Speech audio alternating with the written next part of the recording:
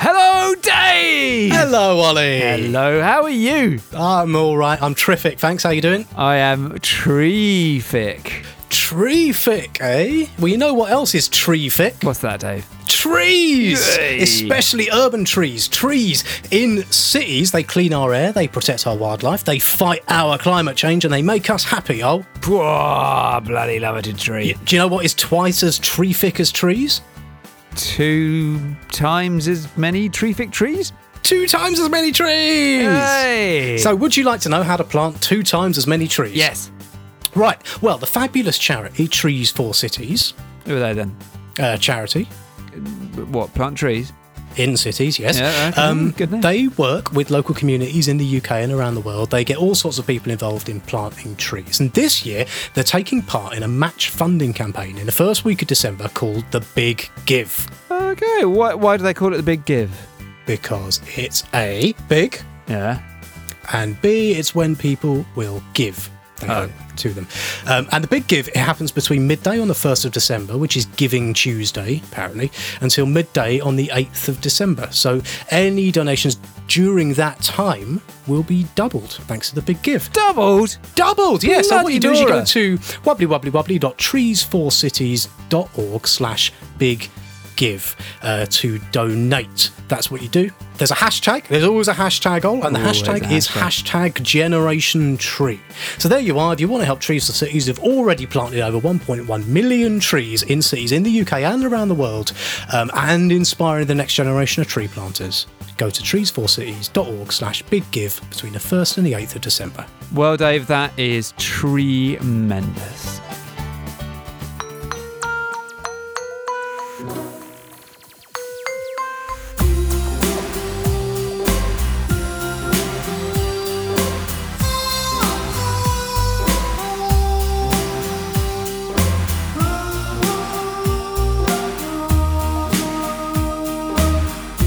Hello, Dave! Hello, Ollie. Hello. Welcome to Sustainababble 194. Welcome yourself, my splendidly up-and-coming, sparky, besooted young whippersnapper of an entrepreneurial, innovatory type, all to Sustainababble 194. We are your friendly little weekly environment podcast, all about people and the planet, and you're fired. You're not from my organisation, so you're fired. Oh. I didn't want to have to do that live on air, but It's probably better that it's brutal and swift, you know. Well, on you go. you can stay. It's all right. Oh, very good. That's better. That's more like the NGO world I know. You're terrible at your job, but carry on anyway. Right, carry on. What are we talking about? Innovation! This week we're talking about innovation because innovation is a thing that we probably ignore a bit too much than we should ignore. We're a bit sniffy about innovation. We in the green world, I mean, because, you know, we think, oh, we've got all the answers, don't need no innovation. We don't need no innovation. Yes, I do the music. Yeah. Thank Oh, you. sorry. Brilliant. Yeah. Yeah. But we probably do need innovation. Come on, let's be honest. Somebody innovated to make wind turbines and then make them better and then, put them on long bits of string and put them in the sky. What? Yeah, that's happening. Or at least it could happen. Anyway. You thinking of balloons? Innovation. That's right, yeah. We need more of it. And so we're just going to talk a little bit about innovation. Should we get very excited about whizzy things and should we give lots of money and effort and attention to whizzy things? Or should we just put our heads in the sand and say, no, it's just knitting. Knitting's the last great innovation. Beyond that, nothing more needed. And to help us wrap our tiny brains around this, we're also going to talk to some people. We're going to interview a couple of people who have innovated. They have made a thing, and that thing is very cool. We will tell you all about it in the interview. It's about food and not letting food go soggy. And they are up for a competition, and they're one of the finalists of a competition where they might get loads of money for their product. And money talks, as we know, Dave. Indeed, and sustainable transport schemes walks. See what I've done there? That's very good. Very good. Very so good just indeed. before any of that, just the You usual genuinely disclaimer. should be quite pleased with that. I think that was... I am. Yes, I am. no, Tell I know. the listeners how big the gap was that I edited out of me coming up with that gag. Quite big. We do work for environmental charities, don't we, Al? Yes, we do. But these are very much our own views. If you got any beef with anything that we say, take it up with me or Al, but not for whom the people what of we work. Yes? Sure. Yeah. Sure. Yeah. Yes. Shall we? Yes, on with it.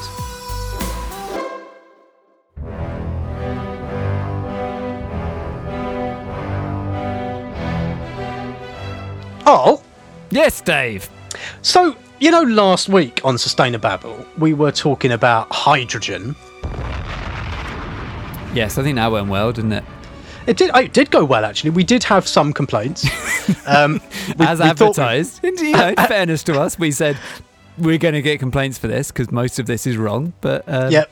Including off of our resident science expert, Big Dave, who pointed out that our basic chemistry was wrong, and off of people who know about hydrogen, who pointed out that our opinion on hydrogen was wrong. Apart from that, I think we nailed it. I think so. We absolutely nailed it. And it was during the course of those complaints that I had a little thought, right? And this was a little chat I was having with the wonderful guys, actually, from the Take It EV podcast, who I do recommend. Nice podcast. Other podcasts are available. Listen to all the Sustainababbles, and then you can listen to them. But I wanted to give them a shout out because they said, you've got some stuff wrong about hydrogen. Doesn't really matter what it is. They were like, and I read the stuff and I was like, yeah, that's a fair point, actually. Maybe there's something in that. And then I had this realization, and the thought was, on this podcast, tell me if you think this is right. When we understand a thing, we tend to be quite cynical about it, I think.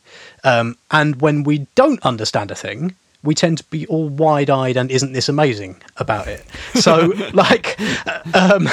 when we have, for example, nuclear, right? We know we both have worked on nuclear stuff in the past. We know about it, and we're quite cynical about it.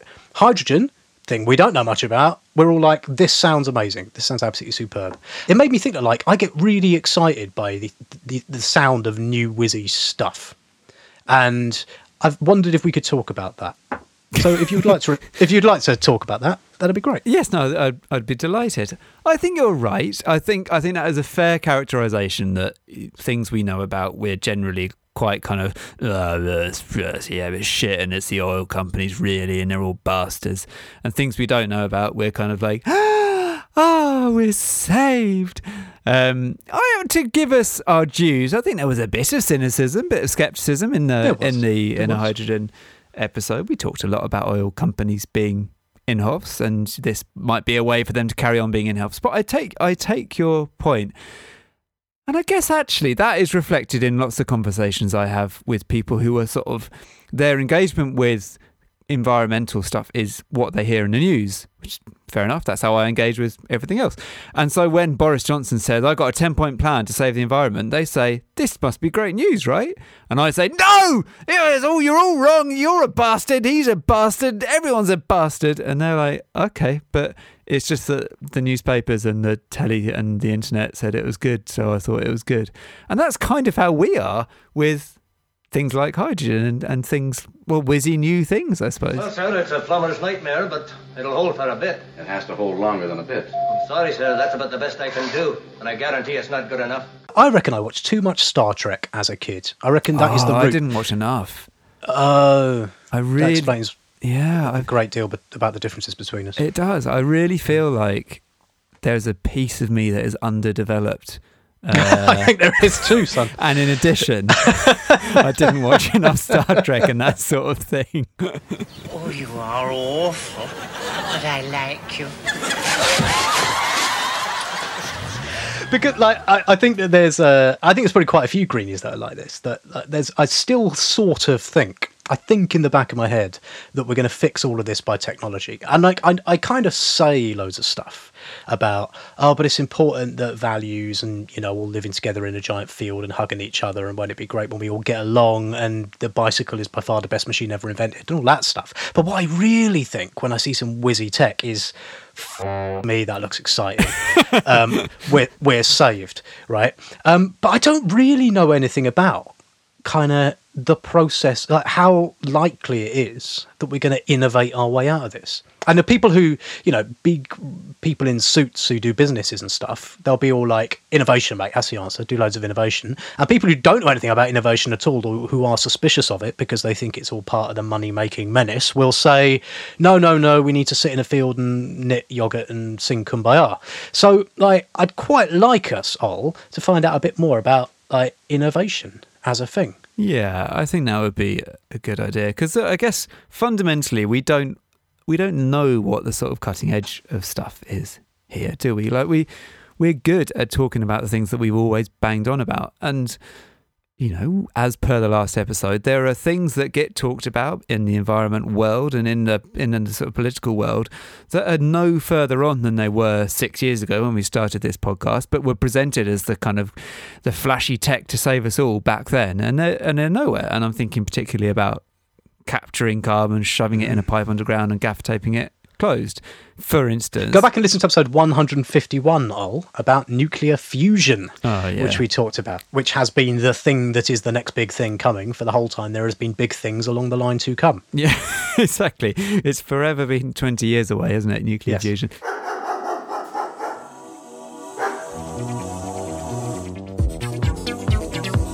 But that sort of cynicism, that skepticism, does cloud and obscure the fact that we don't really know what the cutting edge of things is and whether there are things that we should be getting excited about. Now, you put this in the preparation doc. You put a word in the preparation doc that has letters that I can read, and I can probably, I get the phonetics of it. That is a word that says graphene. And clever people in places like Oxford and Harvard and things like that, they talk about graphene, and then like quite clever BBC science journalists try to talk about graphene, and they always have sort of slightly matrixy kind of graphics to go with it. I don't know what graphene is. No. What's graphene? I don't know. I'm genuinely going to find out live on air. Let's have a look. Right, graphene, as I think you knew, is an allotrope of carbon which consists of a single layer of atoms arranged in a two-dimensional honeycomb lattice.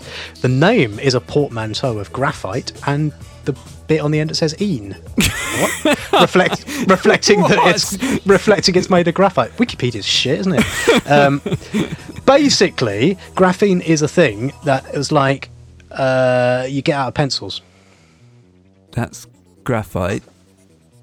No, it's graphene. Graphene, you get it out of pencils, it says here. And you put pencils on a bit of sellotape, and then you strip off the bit of sellotape, and the tiny little bit of layer you've got left, that is graphene. It's always easy to tell when your internet's gone down and you're, and you're riffing.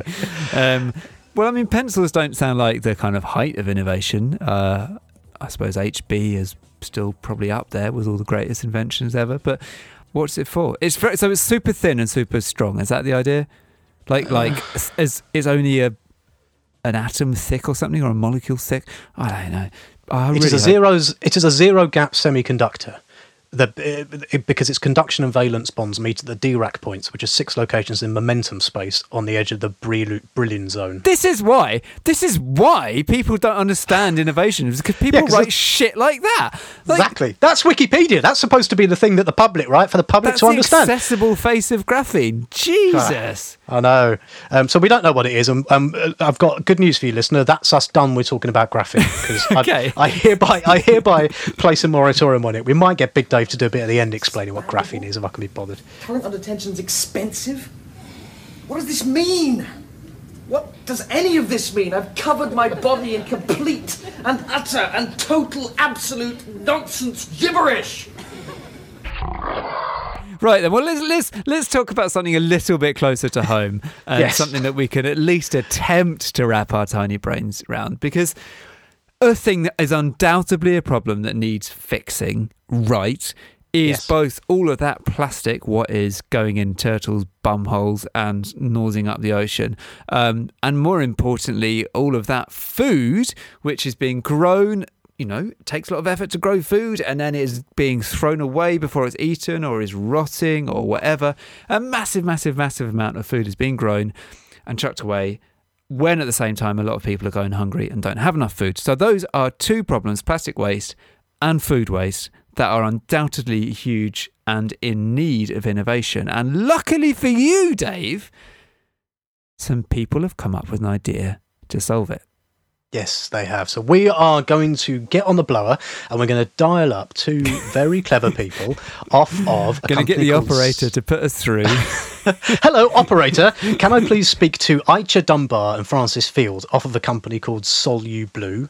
Solublu, I think. Yeah. Solublu. What have made an amazing thing what will mummify your food and keep it forever and ever and ever. It's very, very exciting. And then when it's done, does not go up the arsehole of a fish.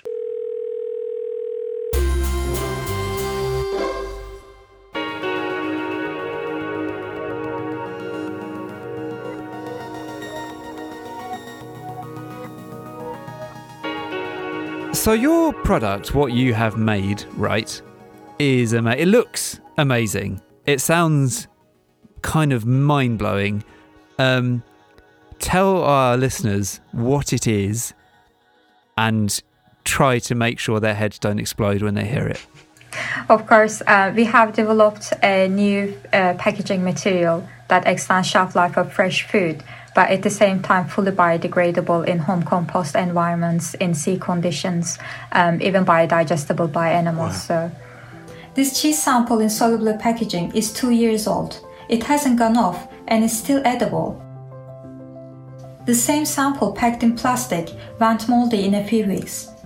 Instead of going moldy, grapes preserved in our packaging gradually dry over months to become raisins. You have to kind of see this, right? But imagine some plastic, but imagine wrapping food in that and then it like never goes off. Ever. Is that right? Or sometimes goes off, but it takes a lot longer to go off. And then it's not plastic, it's, what is it? Seaweed? Is that right? It's Solublu. It's Solublu, and Solublu is made from seaweed. So we're using seaweed and a few other plant-based ingredients, and the composition is our own. It's a unique material that we've developed, and it's great for packaging. It's great for single-use applications where it needs to biodegrade really quickly. And we're by all means not saying throw it on the street or anything like that, but we know that happens. And but we can show with our material that wherever it ends up, it biodegrades benignly and quickly, which is it's obviously a huge problem. Things that are so grapes, for instance, in your packaging. Let's say you forget about your grape for, a year or something. In your packaging, when you return to your grape, it's a raisin.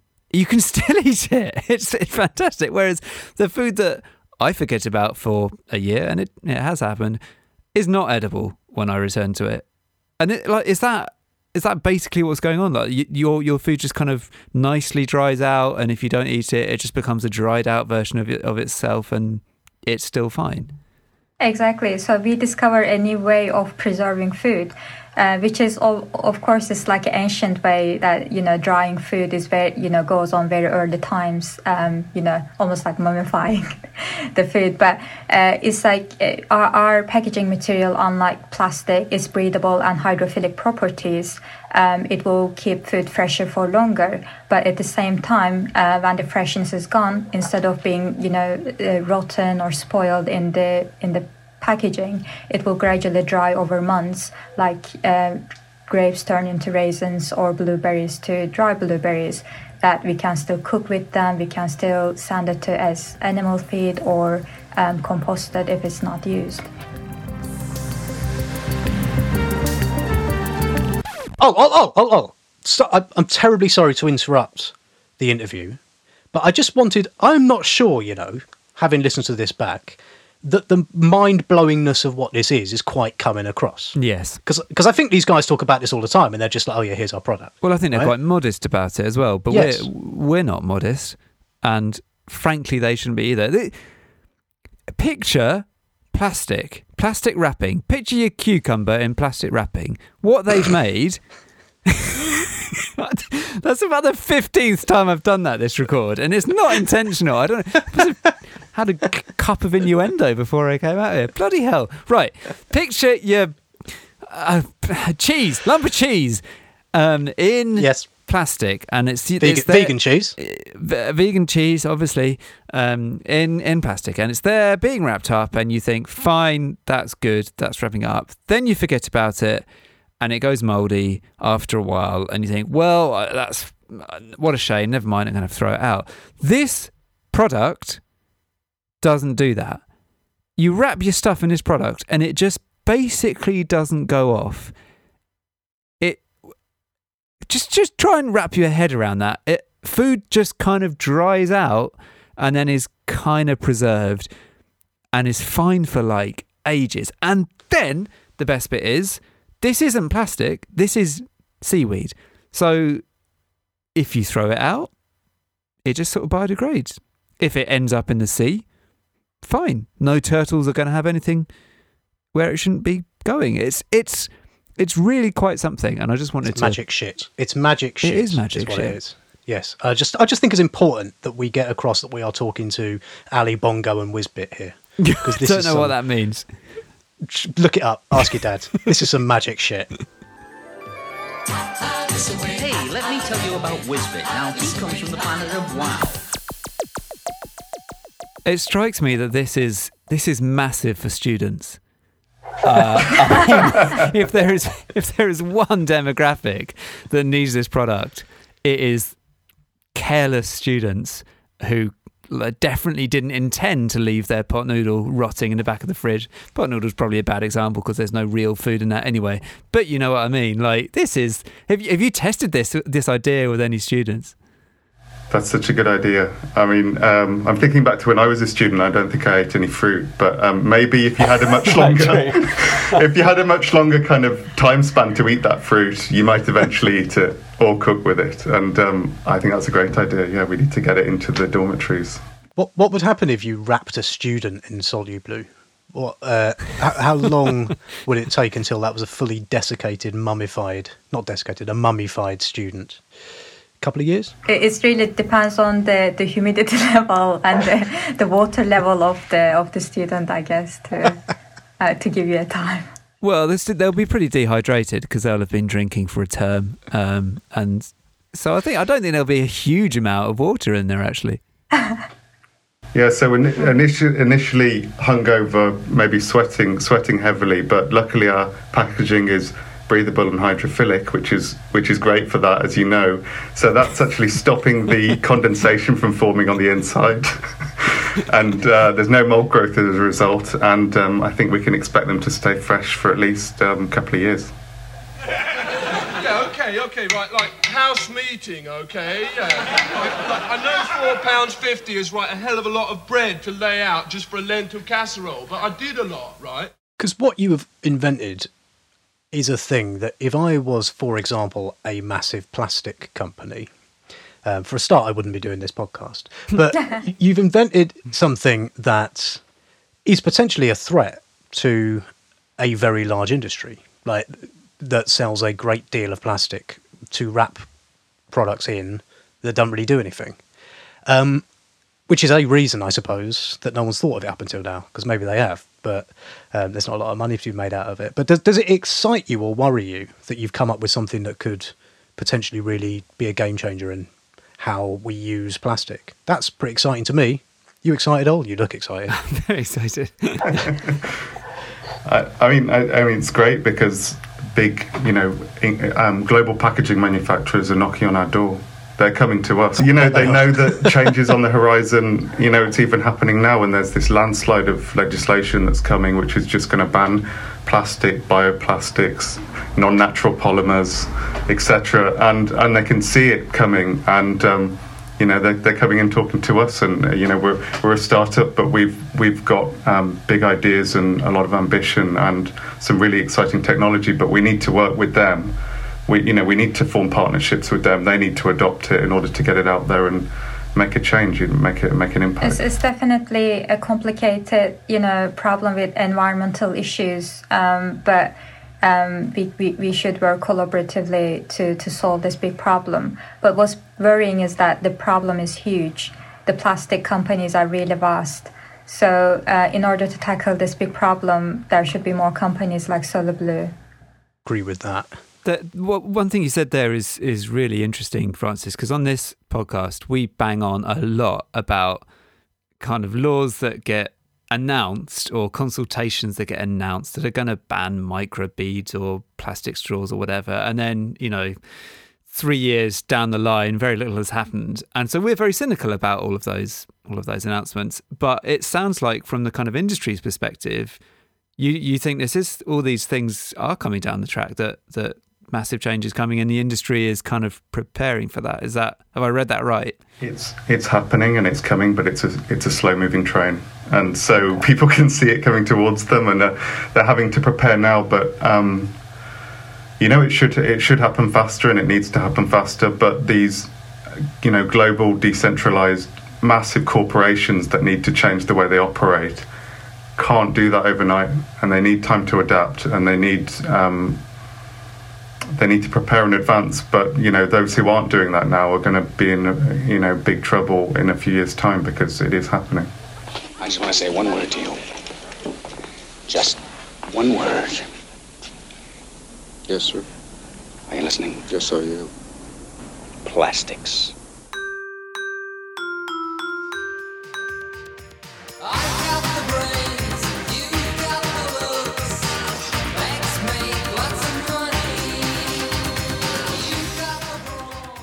So talk to us a bit about innovation itself. So this episode, we're as interested in kind of how people get whizzy ideas out into the world as anything else, really. So take us back. Imagine for a second you were dealing with two people who haven't got a business brain between them.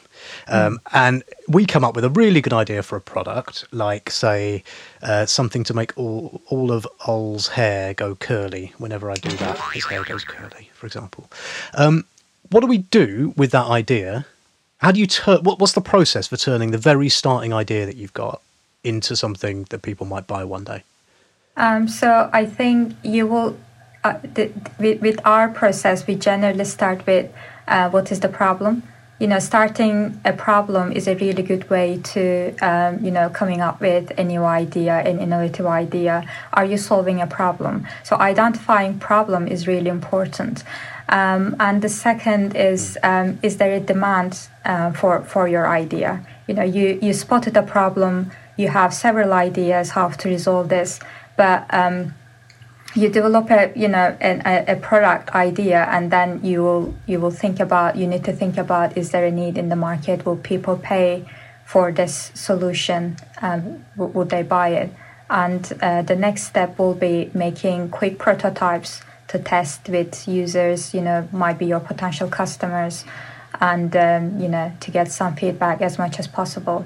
So for example, to put that back in context, I'm looking at Ol now and wondering, is it a problem that his hair isn't curly? And is the solution... You're not the first person to have that thought. Is the solution Dave clicking his fingers? And then is there a more general one for that to happen? And on top of that, would anyone pay for that to happen? I think we could do quite a substantial crowdfunder. It might be, yes. I would like to see that. I think I'd quite like to see it as well. And also, nothing's happening. I mean, while we're here, Dave, yes, would you like a product that gave you a bit more hair, for instance? Yes. Or stopped your hair disappearing? That's all we've got time for in this week's Sustainable. How convenient.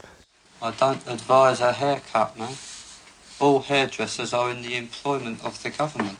So how do you get the money? How do you at what point do you get money from who to kind of make this happen? Because that's always the thing, right? At some point you've got to persuade someone to lend you or give you some cash. How hard is it to do that for innovations? It's very hard. So you have a great idea, and in order to fund that project, first you need to protect your idea. So that other people can't, infringe it. And then, with your idea, then you can go to investors or customers, and then you can ask for money who might like to, fund your idea and bring it to reality. Well, the Postcode Lotteries Green Challenge gave us some money, and that's been really helpful. And I think winning competitions like that, as well as raising the profile of what we're doing and making people aware of it, is the grant funding, which has been critical to just keeping us going, keeping us from having to take on other jobs, etc., etc. And so that's critical to any startup in their first 1-2 years. Of course, those grant funds, unless you land a really, really huge one, unless we win first prize, fingers crossed, on the postcode challenge, you need investment from investors. You need to sell pieces of your company to do that, and you need to raise a lot of money. And what we're doing is very capital intensive, but we're looking at ways to kind of split the costs with partners, with packaging manufacturers who want to work with us. There must be so many. It's just making me think there must be so many brilliant ideas that people have had, and ideas that people have had that the people who've had them couldn't be bothered or didn't know how to do anything with. The Ol's curly hair problem, for one. And I've just sort of become aware of the tragedy of that, for want of a better word. Like, I wonder, is there anything? I suppose there's anything we can do about that, but yeah, there must be. Just think of all those brilliant ideas, Ol, that have just kind of fizzled out. Well, have you had ideas that you consider as good or better than this one that? I doubt they're going to just give those away. I know you. Yeah, okay. I accept that you can't really tell the internet about them, but I guess conceptually, have you had ideas that you think are brilliant that just haven't got picked up, and as far as you're concerned, they're as good as what you've had success with here? I think we had a lot of ideas. We come up with ideas all the time. But some ideas should survive and some should fail. I think that's the reality of it. So each time you come up with a product, it takes a lot of energy from environment to bring it to reality. So it needs to be considered a lot before realizing that it might be better even not to have that product. Right now, companies are changing their marketing strategy, instead of saying buy this product, they are saying, do you actually need this product? So we should actually, as customers, also need to think about, do they actually need that product to buy? It also goes on within an idea. So we've had this central idea about plastic waste and food waste, and how do you address that? And we're addressing it with a material, and the material can do different things and be different things. And so within that central idea, there's then what in startups called the pivot. You change direction because you try one thing, it doesn't work, it's not the best version of that idea, and you need to quickly change it because survival of the fittest. You're losing you're hemorrhaging money as a startup, and you've got to progress as fast as possible on the right path, essentially. No, I wanted to ask you about greenies, about environmentalists, about crusty types like me and Dave, because I guess we as in people in the environment movement are kind of caricatured as thinking we've already got the ideas and we've got all the tech that we need to save the planet. Like, it's about cycle lanes. That's what we need. More cycle lanes. Walk and cycle everywhere and use less energy and weave yogurt and wear hemp and everything will be fine. We don't need new whizzy tech shiny things. And I mean, that's just wrong, isn't it? Are we wrong? It feels like, talking to you, it feels like we're wrong. But are we wrong? I think you are right and wrong. Oh. Because we believe the idea of less is more. We should think about. We should really consider how much food we are consuming. We should really consider our waste and reducing our waste, and only buy or consume the things that we actually need in our lives. But at the same time, the food system, and we look at the food system, and in a lot of production system, it's really complicated. The world population is increasing, so in order to manage all these resources requires complex supply chains and complex production techniques. So when we look at behind the scenes with this complex system, we need to manage things in a smart way. And again, when we look at the food system, it's really broken. We are throwing away 1/3 of the food we produce. 1/3, 1/3 of the food that we eat. Yes, and it's 1.3 billion tons of food, weighing more than Mountain Everest, and requiring a landmass bigger than China to grow food that's never been eaten. At the same time, around the world, around 1 billion people are going hungry every year. So when we look at the food system, we should also ask ourselves, how can we fix this? How can we come up with better, solutions, and how can we use the technology we have today to fix that problem?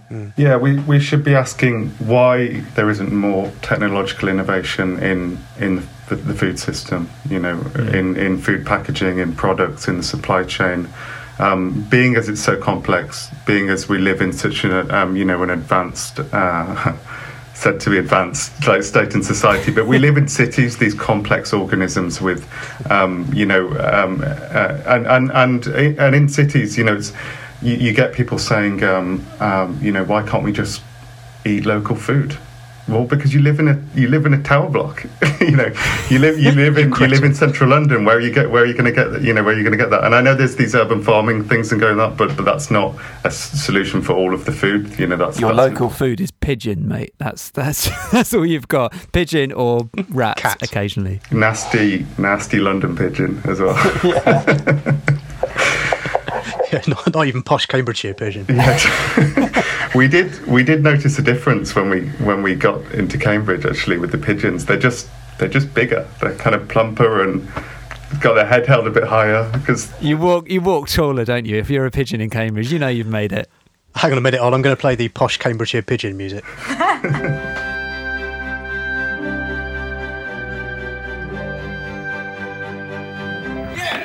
It's one of the King's carrier pigeons. No, it isn't. That pigeon couldn't carry the King. Hasn't got a tray or anything.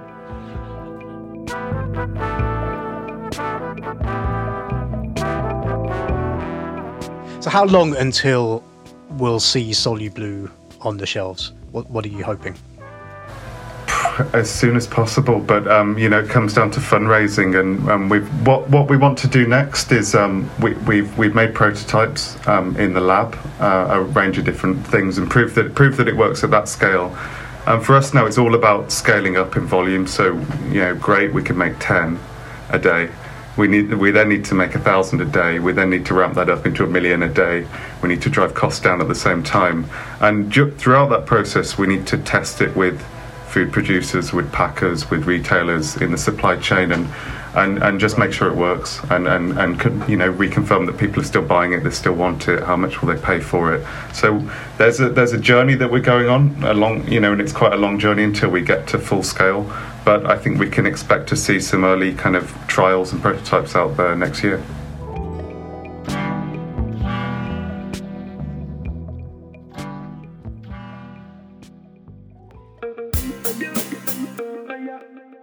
How's your tiny brain, Dave?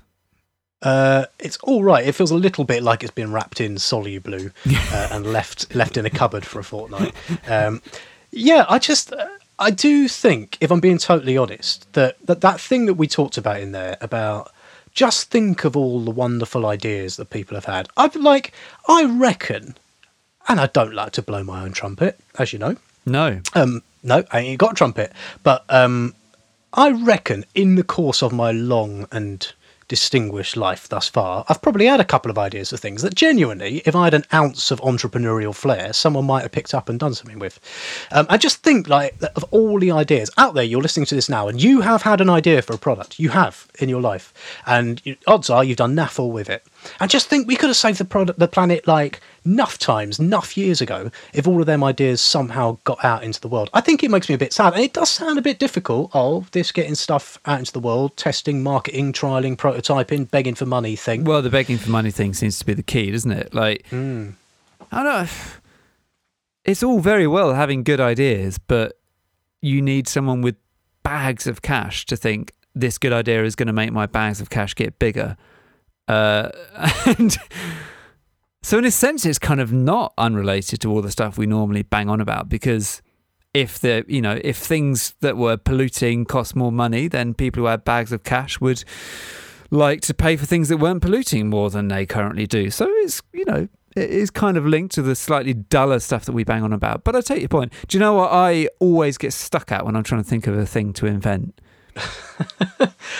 What? No, Forks. I don't. Forks.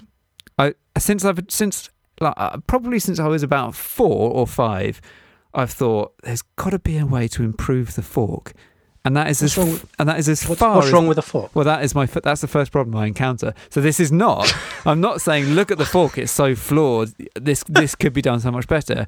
I'm literally just thinking I'd like to invent a thing. How about a better fork? And overlooking the fact that a fork is absolutely fine, and that's why I get stuck. That is why I have not thought of any other ideas. That is honestly what happens in my brain. Honestly. I'm not lying. When I said I bet that you and most people that have listened to this have at some point had a great business idea. Yeah, you were wrong about me. I didn't mean you. I think probably I meant other people. So that is just about it for Sustainababble 194, innovating our way to 200 episodes anytime soon. Thank you very much, Dave, for babbling. Thank you more to Aicha and Francis for inventing the product that is going to save us all. And best of luck to them for the competition results, which I think are in February or something. So coming up relatively soon. Thank you as ever to the magnificent Dickie Moore for the music that begins, ends and intertwinkles this podcast, and to the equally splendorant Arthur Stovall, who designed our logo. And you can find that logo on t-shirts, which are on our website, sustainababble.fish. Buy t-shirts. It's Christmas.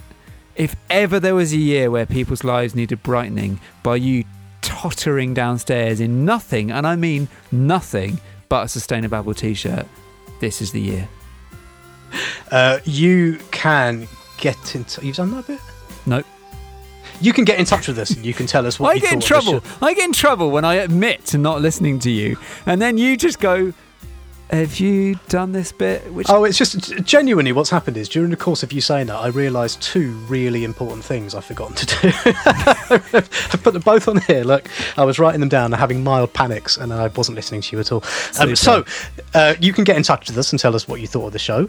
We are on the Facebook at Sustainababble. We are on the Twitter at the Babble Wagon, or on the email at hello@sustainababble.fish. And you can, if you like the show and you want to help us out, you can give us a review on your podcast medium of choice. But even better than that is that you can donate to our running costs, like a few people do, like more people do, but not enough people do, at wobblywobblywobbly.patreon.com/sustainababble.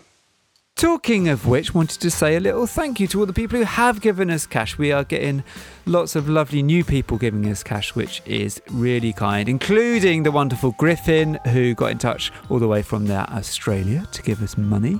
And thanks, Griffin. That was mega kind. We really, really appreciate it and love you. Great.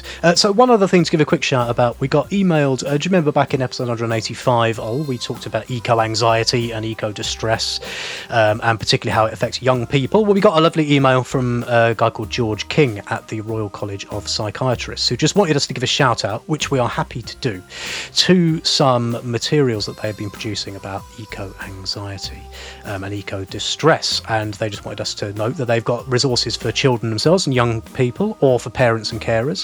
And the best thing to do if you want to get hold of it is to have a look in the show notes. We've put a little link to it, or go to the website of the Royal College of Psychiatrists and just search for eco-distress, if that seems like a good idea. And yes, you'll find all the things you need there. So yes, go look at that. Be less distressed. Super. Right, we will be back next week. Thank you very much, everybody, for sticking with us this long. That's the end of the show. Goodbye. I love you. Mwah. Bye-bye.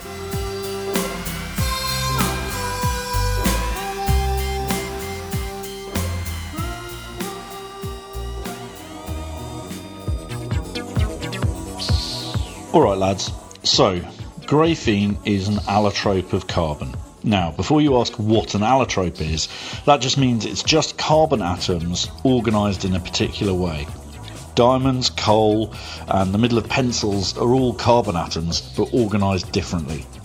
Graphene is similar to graphite, pencils, but it's just one layer of atoms thick. It has some really interesting properties and is incredibly strong for its weight. It's been theorised for a while and observed on occasion, but only in the last couple of decades in Manchester has it been properly isolated and a method for easily making it established. Quite how much use it will be to you or me in future is pretty uncertain though at the moment.